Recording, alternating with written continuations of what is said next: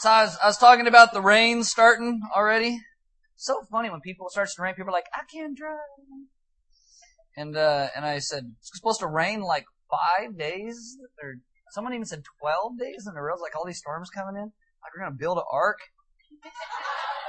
And we had somebody in first service and they were all, oh! And I'm all, that's not a good thing. What are you talking about? Let me give you, where'd you, oh, there you go. All right. Are these baby bottles, in the back? CareNet is a nonprofit group in our city, and what they do is they help women in crisis. And one of the largest fundraisers they do during the year is this baby bottle fundraiser. They hand them out to all these different places, and we have asked for some of the baby bottles. And what you do is on the way out the door today, if you feel so inclined, grab a bottle. And during the next couple of weeks, what you do, we have extra change in your pocket, you go home, whatever, throw the extra change in the bottle, $1 and $5, and, bills actually fit in these as well, because big open top one, right inside. And then in 2 or 3 weeks, we'll have you guys bring them back, and all of the money in these bottles goes all the way back to CareNet. All goes to them. And they're a great organization, so if you're so inclined, grab one today on the way out, fill it with money, bring it back so I can give it to them. These are really nice bottles. Last year they were a little thin. These are really cool. I was thinking about filling it with like chocolate milk from yeah. On March 6th, we are doing what's called a car care clinic. If you are like a single mom, or maybe you're elderly, a little older, or maybe you don't have a lot of money and can't get some maintenance done on your car, we are doing a car care clinic, as I said, on March 6th. In the back, there's a sign-up sheet. Sign up, bring your car down. We will do some routine maintenance on it for you if you need it. If you would like to help, guys or girls, anybody can help. There's a sign-up sheet in the back to sign up to help. You can be a greeter. You can be a parts runner. If you're a guy, you don't know how to fix a car, you should show up and sign up to be a helper so you learn. So when you find a chick someday, you can be, oh, hey, baby, I can work on your car. And we're just all here to help you out.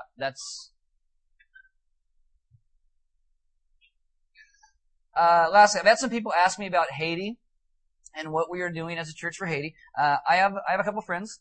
They're Haitian. They're actually in the States right now. I'm meeting with them this week. And right now there's a large outpouring of support that's going to Haiti. A lot of workers, a lot of money going there. And what typically will happen in about 2 or 3 months, the news will stop reporting, people will stop seeing it, and people will stop giving and helping, even though this rebuild effort's going to take a really long time. Like, you guys probably don't even remember, but last year there were hurricanes in Haiti, and they still were recovering from that. And a lot of people are like, really? Yeah, because it's not in the news anymore. So what we want to do is we want to find ways to do long-term sustained help to the region. And so I'm talking with my friends, and we'll probably do a missions trip. If the airport is back open for people to show up, we'll probably do a missions trip in July to go down and help out and do some things. So keep that in the back of your mind if you're interested. And we'll probably be talking about monetary support closer to that time than now. If you want to give to people who need money in Haiti, you go ahead and do that if you want to. But if you want to save it and wait until we can see what we can actually do from someone who actually lives there, then hang out for a little bit, and then we'll get there. Okay? Yes, because we want to do things right. We want people to have long-term help. All right. I want you to stand with me, reading of God's Word. It's Galatians chapter 1, verse 3. And it says, grace and peace to you from God our Father and the Lord Jesus Christ. Let's pray. Father, this morning I ask that we would be a people who understand your grace and your peace, that we have peace with you because of your grace. And we be those who live and walk in that grace and peace. Have us also be those who can extend that to other people around us so that the world knows who you are by the grace and peace that you've offered to your kids. Amen. Have a seat. If you have a Bible, open to Ephesians chapter 1. We're going to jump right in. You're like, what? I know I usually give you like a 20-minute preamble before we start. Today we're just going to head right into it. You're like, oh no, what's going to happen today? You'll go with me. We'll all be good. You'll be good. Ephesians chapter 1, Galatians, Ephesians in your New Testament. Trust me, it's there.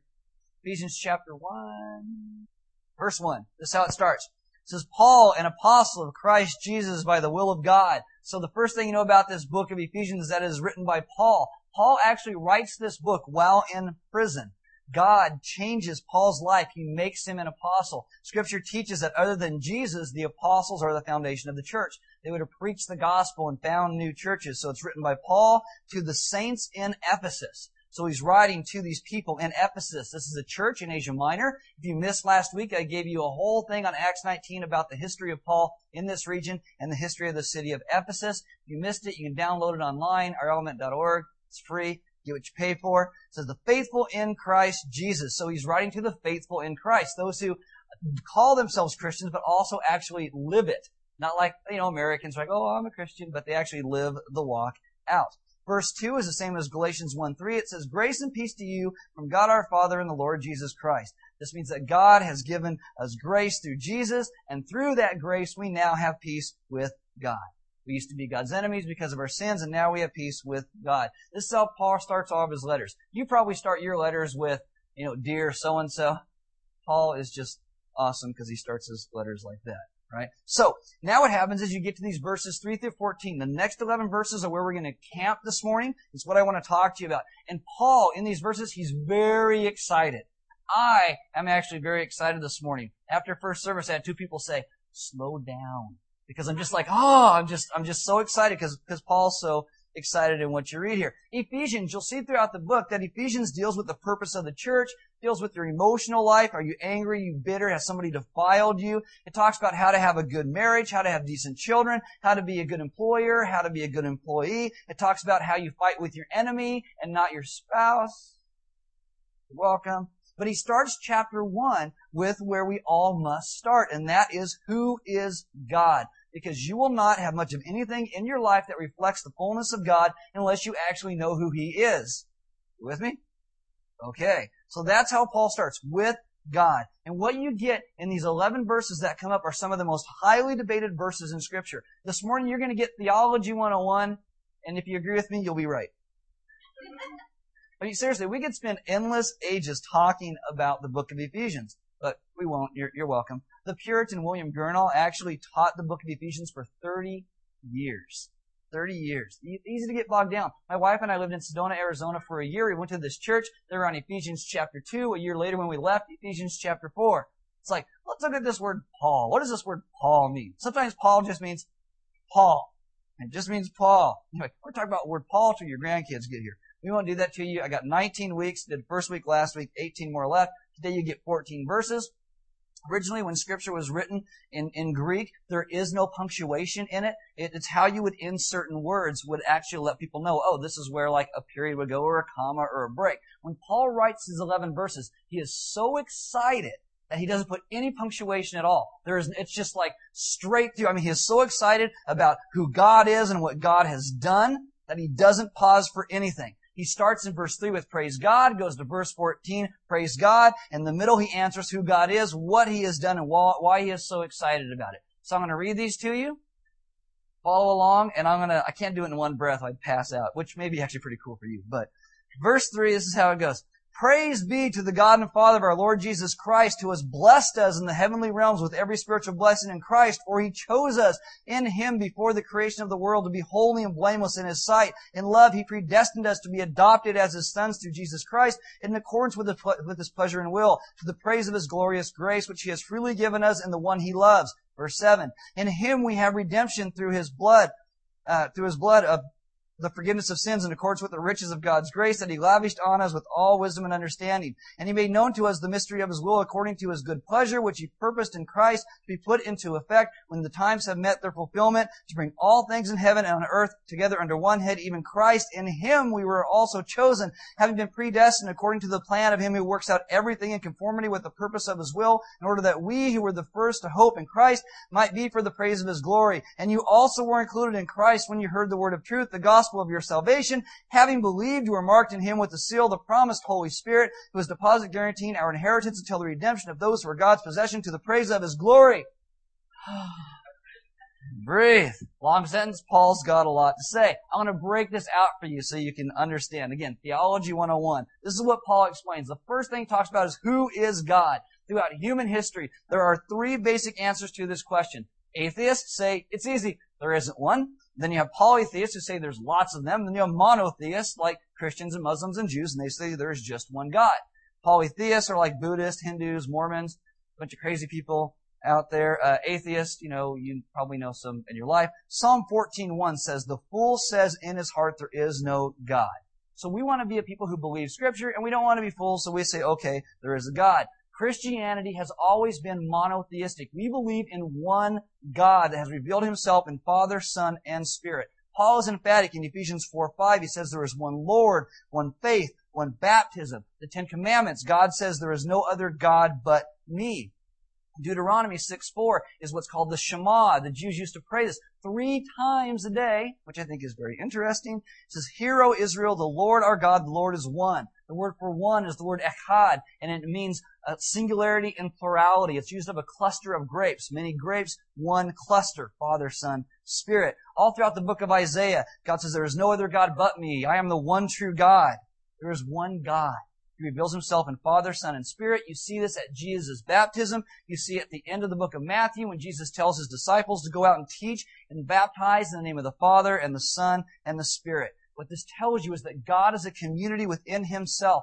God did not create people because he was lonely and he needed our company. The Bible teaches he is a community within himself. There's diversity and unity. And the Bible says that this one God made us in his likeness. We are made to exist in relationship. We were not meant to live autonomous, disconnected lives. We were meant to be connected to other people and to God. It's why people who spend all their time alone are a little weird. I don't know if you know some people who play like World of Warcraft. Just throwing it out there, okay? They're a little weird. They spend all their time in their bedroom at home alone playing on the computer. They don't really interact with other people unless it's like, let's kill Trogdor, whatever, I'm doing this wedding a couple years ago. And the bride, she got all of her bridesmaids, and they're fairly normal. And I got this groom, and he and all of his groomsmen were computer geeks, and they didn't spend time with a lot of people. And so and they're just totally out. They don't know how to interact with anybody. So the bridesmaids are waiting to be escorted down to the front, and these guys are like, I'm like, stick your arm out. They're all, and the girls all, boom. These guys all, I've never touched one of them, and they. And they walk to the front, and I'm like, there are some dads who walk their daughters down to the front of the aisle when I do weddings, and they're very uncomfortable because they've been through like a broken marriage. And a lot of times dads, they just go when they start sitting alone. They don't talk to a lot of people, and they don't even know how to love and hug their daughter. And I'm like, hug her, kiss her. She's your daughter. Oh, baby. And then look at the guy and go, don't mess her up. And then, and you hand her. We are meant to be a people who exist in community, and when we don't, things get wrong with us. We're meant to connect with God and other people, but Adam sins. Our first parents sin, and they separate themselves from God. And in separating themselves from God, they separate themselves from each other. That is sin. Sin separates us. So God comes and God reconciles where sin separates. God looks at us in our need and resolves to save us. Verse 3 says, "Praise be to the God and Father of our Lord Jesus Christ." Verses 3 through 12 talk about the work of God, the Father, and Jesus. Verses 13 and 14 talk about the work of the Spirit. God has a plan to redeem us. The plan was executed in the person of Christ. Verse 7 says, "In Him we have redemption through His blood, the forgiveness of sins." God has come to take away our sin, what separates us from God and other people. This is all right. Someone's breaking in. Everybody's all, whatever. Someone's all, I don't know who it was. Set your alarm in a church parking lot. What's wrong with you people? This is all important because God is a God of holiness and justice and might and integrity. And when in Genesis and God says you sin, you die, it's the truth. It's not like today, you got parents and stuff, and they're like, don't touch that, and the little kid's all. And then the parents are all, oh, what am I going to do? Oh my goodness, my kid, I just can't do anything about it. That's not God. God does not wink at our sin and then let us off the hook, because to do that would be to deny Himself. God would have to sin to let us off the hook for our sin. But God is also a God of love and mercy. And so what He does, God has a plan to save us, and in that plan, God's mercy and His justice kiss at the cross of Christ. When Jesus died, He died for our sin, what separates us from God and others. 2 Corinthians 5:21 says, God made Him who had no sin to be sin for us, so that in Him we might become the righteousness of God. Martin Luther called this the great transference. My sin for His righteousness. Because our sin has been taken away, we can experience unity with God again. Jesus lives, dies, He rises from the dead, He ascends to heaven. Verses 13 and 14 says the Holy Spirit is then sent out to change and transform the children of God. Now today, we have lots of books about changing people and behavior and attitudes, because we all know that we're just awful people. We do terrible things to each other all the time. But God knows the only way that people really change is inside out, a work of the Holy Spirit. The Trinity's work in salvation. It's the Father's plan. The Son dies for our sin. The Holy Spirit gives us a new heart, a new life. He reveals Christ, who in turn enables us to love God the Father. This is what God does. From the heart of the Father, the work of the Son, applied by the Spirit. Verse 13, and you also were included in Christ when you heard the word of truth, the gospel of your salvation, having believed, because belief is the key. You are marked in Him with the seal of the promised Holy Spirit. Did you see how that works? You with me? Haven't lost you yet? Okay, here we go. This is now the metaphors that Paul uses in this section of Scripture about salvation. What does all of this mean? The first thing he talks about is blessing. Verse 3. Praise be to the God and Father of our Lord Jesus Christ, who has blessed us. Now, we like this word blessing, right? It's a good word? Yes, He has blessed us. We think it means happy and healthy and wealthy and good looking and, green lights and no more spiders in your house and tofu disappears off the planet because everything else is now good for you that they try to make the tofu look and taste like. But the Scripture teaches that many times the blessings we receive are not even always in this life. Sometimes they're in the life to come. James teaches that any gift you have ever received in your life comes from the hand of God. You may look at your life and you may say, man, I do not feel very blessed at all. Maybe your car is a beater and so is your face. And you say, oh, I'm not very, first service went, oh. Maybe you say, I'm not blessed. But think about Paul. Paul is writing from prison. And he's writing about blessing. The blessing is not primarily about your stuff, though it does include your stuff. It's that God has given us Himself. And that is the blessing. In Scripture, relationship with God is likened to a husband and a bride, or a child and a parent. I'll tell you, one of the greatest gifts that God has ever given me in my life is my wife. My wife is smart. I can talk to her about theological concepts, and she usually gets it. Sometimes I bore her because I go on and on and on because I'm so excited about it. She's like, yeah, I got it half an hour ago. You can stop doing that. My wife has unmatched integrity. My wife is black and white. I'm like, I straddle the gray line. I'm like, oh, and she's black and white. She's amazing. My wife is not intimidated by me, though I wish she was a little more than she was. And she loves me. She really does. She loves me. But the greatest gift she has ever given me is herself. I was laying in bed the other night. She wasn't feeling good this week, and she's asleep, and I'm laying in bed awake. And I'm just thinking, she gave herself to me. That totally humbles me. Maybe you're in a relationship and you know this intimacy. Maybe you wish you had it. Maybe you used to. Maybe else. But I will tell you that kind of intimacy is the kind of intimacy that God seeks with us, because we have been blessed with nothing less than God giving Himself to us. Throughout Scripture, you will see the words, in Christ, in Christ. This Greek verb appears 30 times in the book of Ephesians of being in Christ. Why are we in Christ? Because God has given Himself to us. We have been blessed. The second thing He tells you is He chose us. He chose us. Verse 4, for He chose us in Him before the creation of the world to be holy and blameless in His sight. In love, He predestined us. Now, people are like, predestination and election and foreknowledge and choosing. People love to debate these subjects all over the place. But Paul doesn't put it up as be debated. He's not trying to be like, oh, this is my arguments for it. This is Paul's prayer of praise and thanksgiving. It is fact and reality. It is not theological conjecture. It is written from a guy who was murdering Christians. And now he loves Jesus because God pursued him, not because he pursued God. We live in a democratic society. We got one man, one woman, one vote. The Bible, one God, one vote. That's how it works. But the good part is that if it wasn't for God, we'd all be lost. Romans 3:11 says, no one seeks God. That means God seeks us. And if you separate the love of God from this doctrine, you will freak out. Some people say, oh, what, did God force His will on me? Did God make me love Him? Oh, the horror of such a thing. Paul says, no, praise be to God. You have to understand God as a father. He is passionate about His kids. He loves His kids. Jesus says you pray to God as a father. Humanity is like a bunch of kids in their teen years going, oh, we hate you. It's all about me. And God's a dad who loves His kids. He will not leave His kids alone. Dads are relentless about pursuing their kids. Little kids, they're crazy. They like take off their clothes and pee in the yard and run away. It's like, it looks fun when you're 2, but if you're an adult and you do it, it's just creepy, so don't do it. But the little kids do this and they run away from their parents because it's fun and naked and 2 and woo, they run away. And if they got away, where would they go? You can't go anywhere. You're naked and 2 and homeless. You're not going to get anywhere.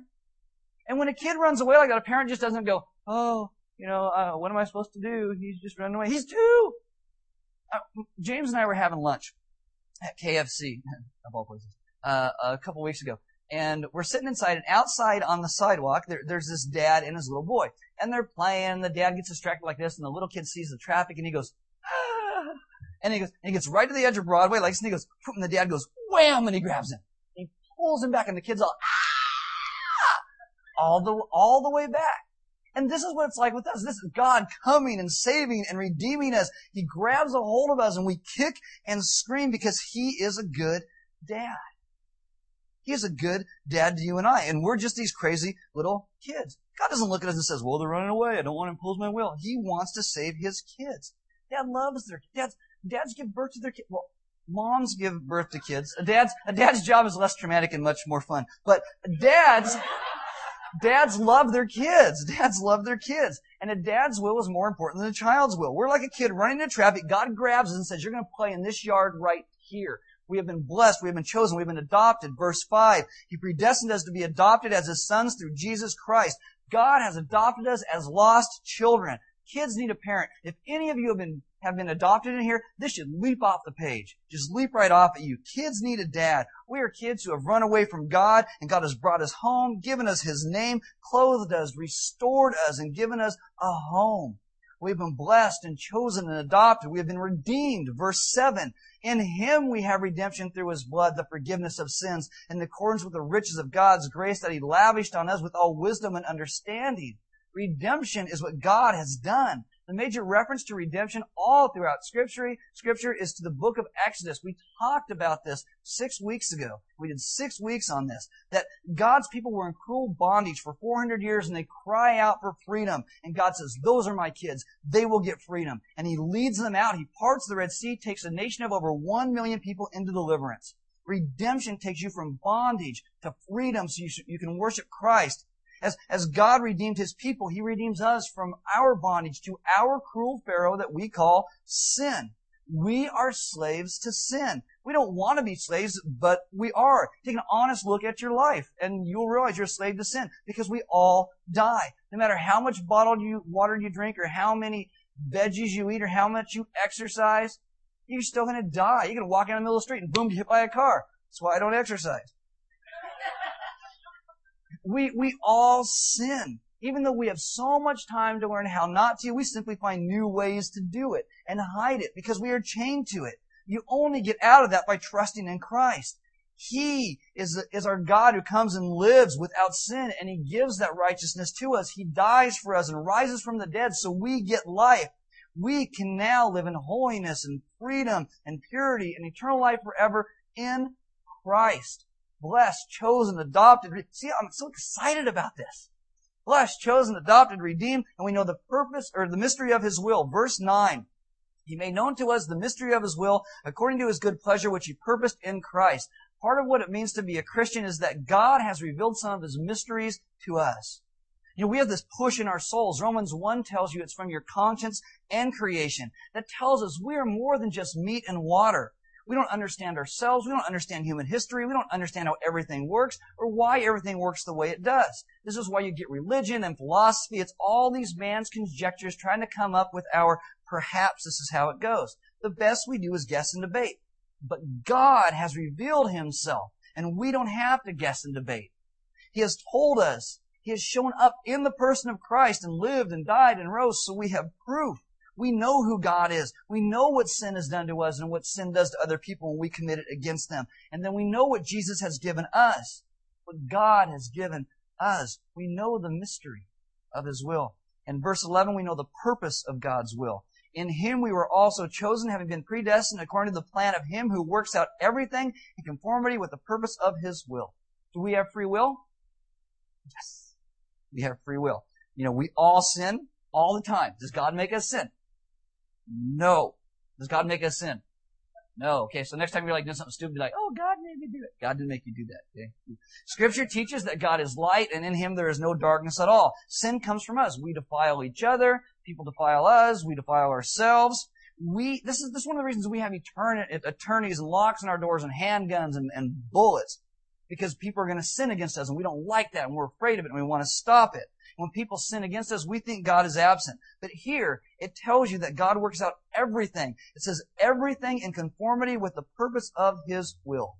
That means you and I will all do stupid things against each other, but God is bigger than us. And if you are in the middle of distress, if you have lost hope, if you have a whole bunch of loss, maybe you feel like the people in Haiti this morning. I will tell you that God in these verses tells you that He is not done.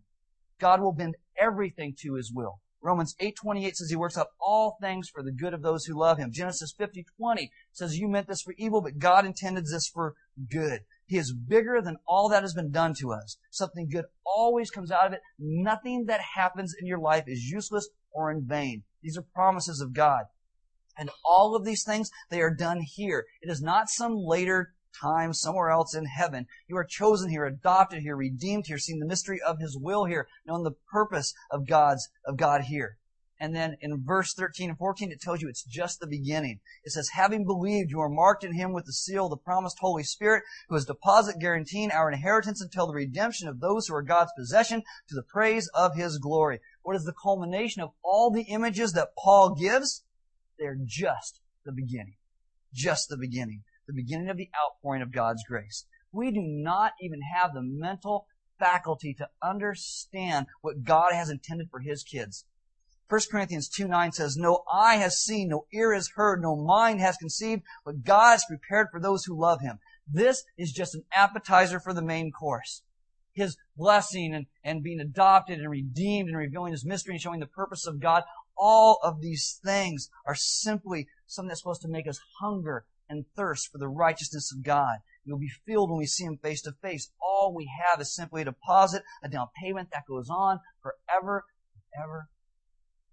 And you see why I'm so excited? See why Paul's so excited? Because it's really cool. Now, how has God accomplished this goal? Why did God even choose to do this for us? If you have your Bible, look at verse 4. It says, for He chose us in Him before the creation of the world to be holy and blameless in His sight. And then what does it say? In love. In love, He predestined us to be adopted as His sons through Jesus Christ in accordance with His pleasure and will to the praise of His glorious grace. God comes to His creation who He knows is going to kill Him. Why? Love. Love. 1 John 4 says, God is love. Love comes from God. We would never conduct ourselves this way for our enemies. Never. Why would God do this? Love and grace. This is different than every other pagan concept of God in the world. Every other one. And even the Ephesian culture and our culture, they believe that the spiritual realm is a place you have to manipulate the spirits to be nice to you. Christianity is not that way. The one true God, different than every human conception of God. It's why He must reveal Himself, because we wouldn't be able to figure this out on our own. God cares about His people. We do not need to manipulate Him. God doesn't love us because we are lovely. God loves us to make us lovely. We don't get our acts together and come to God. God changes us. You don't need to go to Mecca and pray 100 times a day and act real nice and tithe and destroy all your boy band CDs, although that would be really nice. You don't need to do all that to make God be good to you. God has already been good to you. Already has. And then we are a people who then respond to this goodness by loving and giving and serving and honoring, because God's love should breathe that in His people. And if that is God's plan, how does this work out in history? Because people freak out about this whole idea. It totally confuses people. God exists outside of time. Genesis chapter 1 says, in the beginning there was God. Before the beginning, what was there? God. Okay? Before the beginning, there was God. Revelation called Jesus the Alpha and the Omega, the beginning and the end. He creates time. He stands above time, yet He involves Himself in His creation. But God is not locked into sequential order like you and I are. For as time moves forward, I'm a little boy, I hit junior high, I got this crazy peach fuzz mustache, then I get into high school and I grow hair lots of other places, and now my hair is either falling out or growing in places where I just wish it would stop. I am bound by sequential order. For God, He sees me as a little boy and a crazy, hairy old man all at the same time. All at the same time. So how and when did God's plan come to be? You're told before the creation of the world. It says verse 4, for He chose us in Him before the creation of the world. That means the foundation of the earth. God chose us to be His kids before there was a world? Yes. Well, we hadn't sinned yet.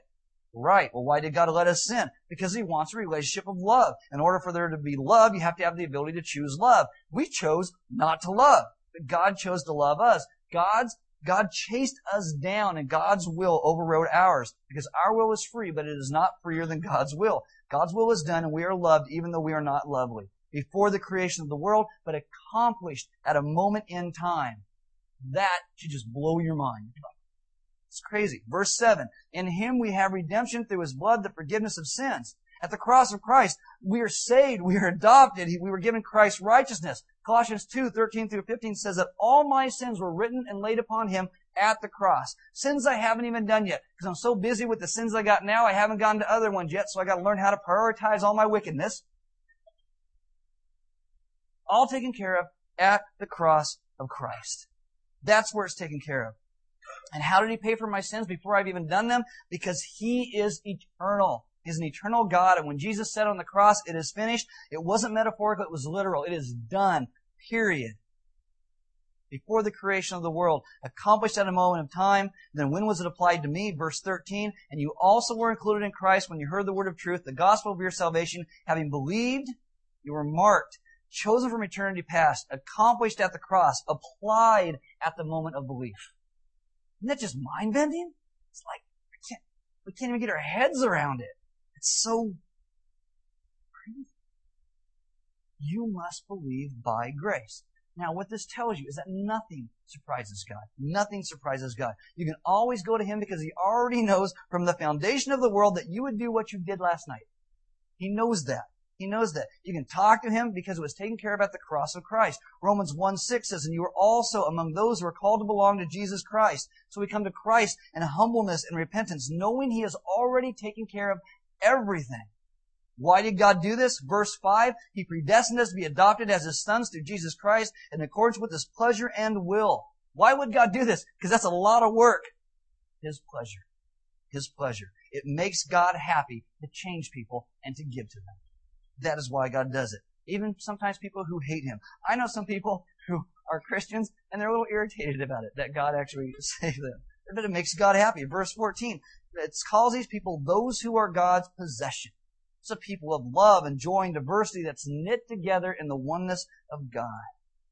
God's people taking the life that we have been given and living it and sharing it with each other. A people who are God's possession. Do you realize that in eternity past, God decided to create for Himself a people who would be in Santa Maria, California in January of 2010? And 2,000 years ago, Jesus dies for those of us who believe. He has given us His life and sought us and is making us one people. And God did it all so we could love Jesus because He first loved us. You see why Paul's so excited? You see why I'm so excited? Like, woohoo! It's amazing. We don't have to have conjecture about who God is. We have revelation. Paul starts, verse 3, praise God. Verse 14, he ends, praise God. In the middle of it, he talks about why God is to be praised, because He's amazing. He's amazing. And I will tell you this morning, you guys should praise God. You should learn how to be happy and joyful in your salvation. Maybe that's not your standard demeanor. Maybe you're not a happy person. Maybe you're Irish and you're always ready to kill somebody. I don't know how that works. And maybe you need some motivation. Ready? I will give you motivation this morning. You ready? God. That's your motivation. Because He's amazing. I'll tell you, there's a reason every week we take communion after the message. There's a reason that I tell you where the offering boxes are after the message. There's a reason why we sing most of the songs after the message, because it is a response from a people who better understand our redemption, and we offer our worship and praise to God. That is why we do it that way. God initiates, we respond.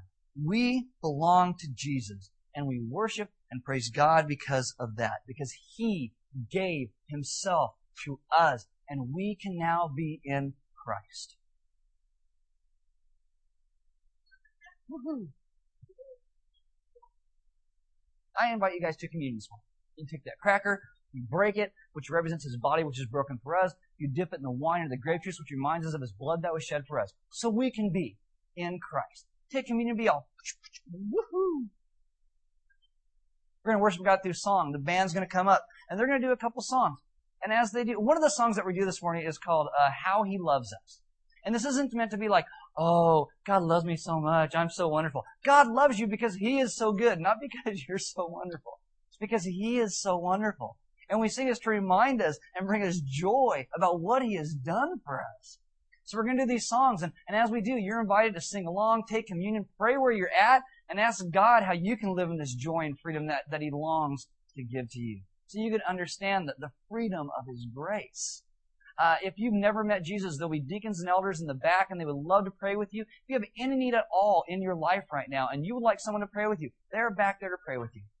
We're going to worship God through prayer. We're going to worship God through giving. There's offering boxes on the side wall and on the very back, and we give because giving is part of our worship, and God has given so much to us, so we give as well. We worship God through fellowship, where you guys get to know each other and hang out with each other, and there's cookies and cupcakes, sugar, bagels, and oh, there you go, that's not so bad. In the back, get to know some other people, hang out, because I will tell you, you're stuck with those for eternity. So wonderful.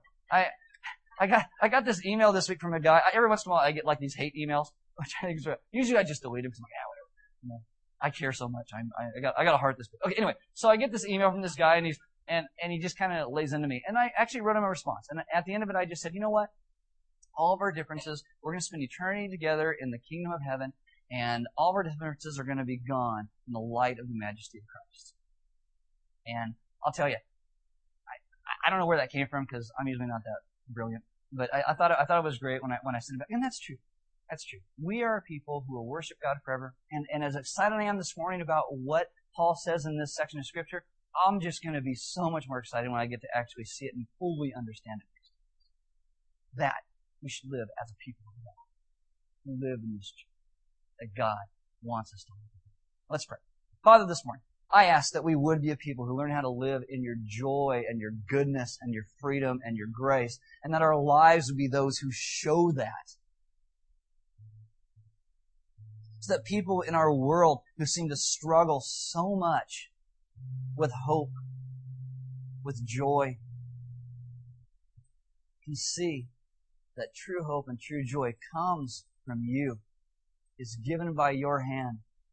And the more that we know you, the more that we spend time with you, the more that we understand you, the more joyful we become. God, it doesn't mean that we're always happy, but it means that we are joyful. Because we know you, a great and good God who has revealed Himself and done everything in the world to save us. We thank you for being so good to us, because we do not deserve it.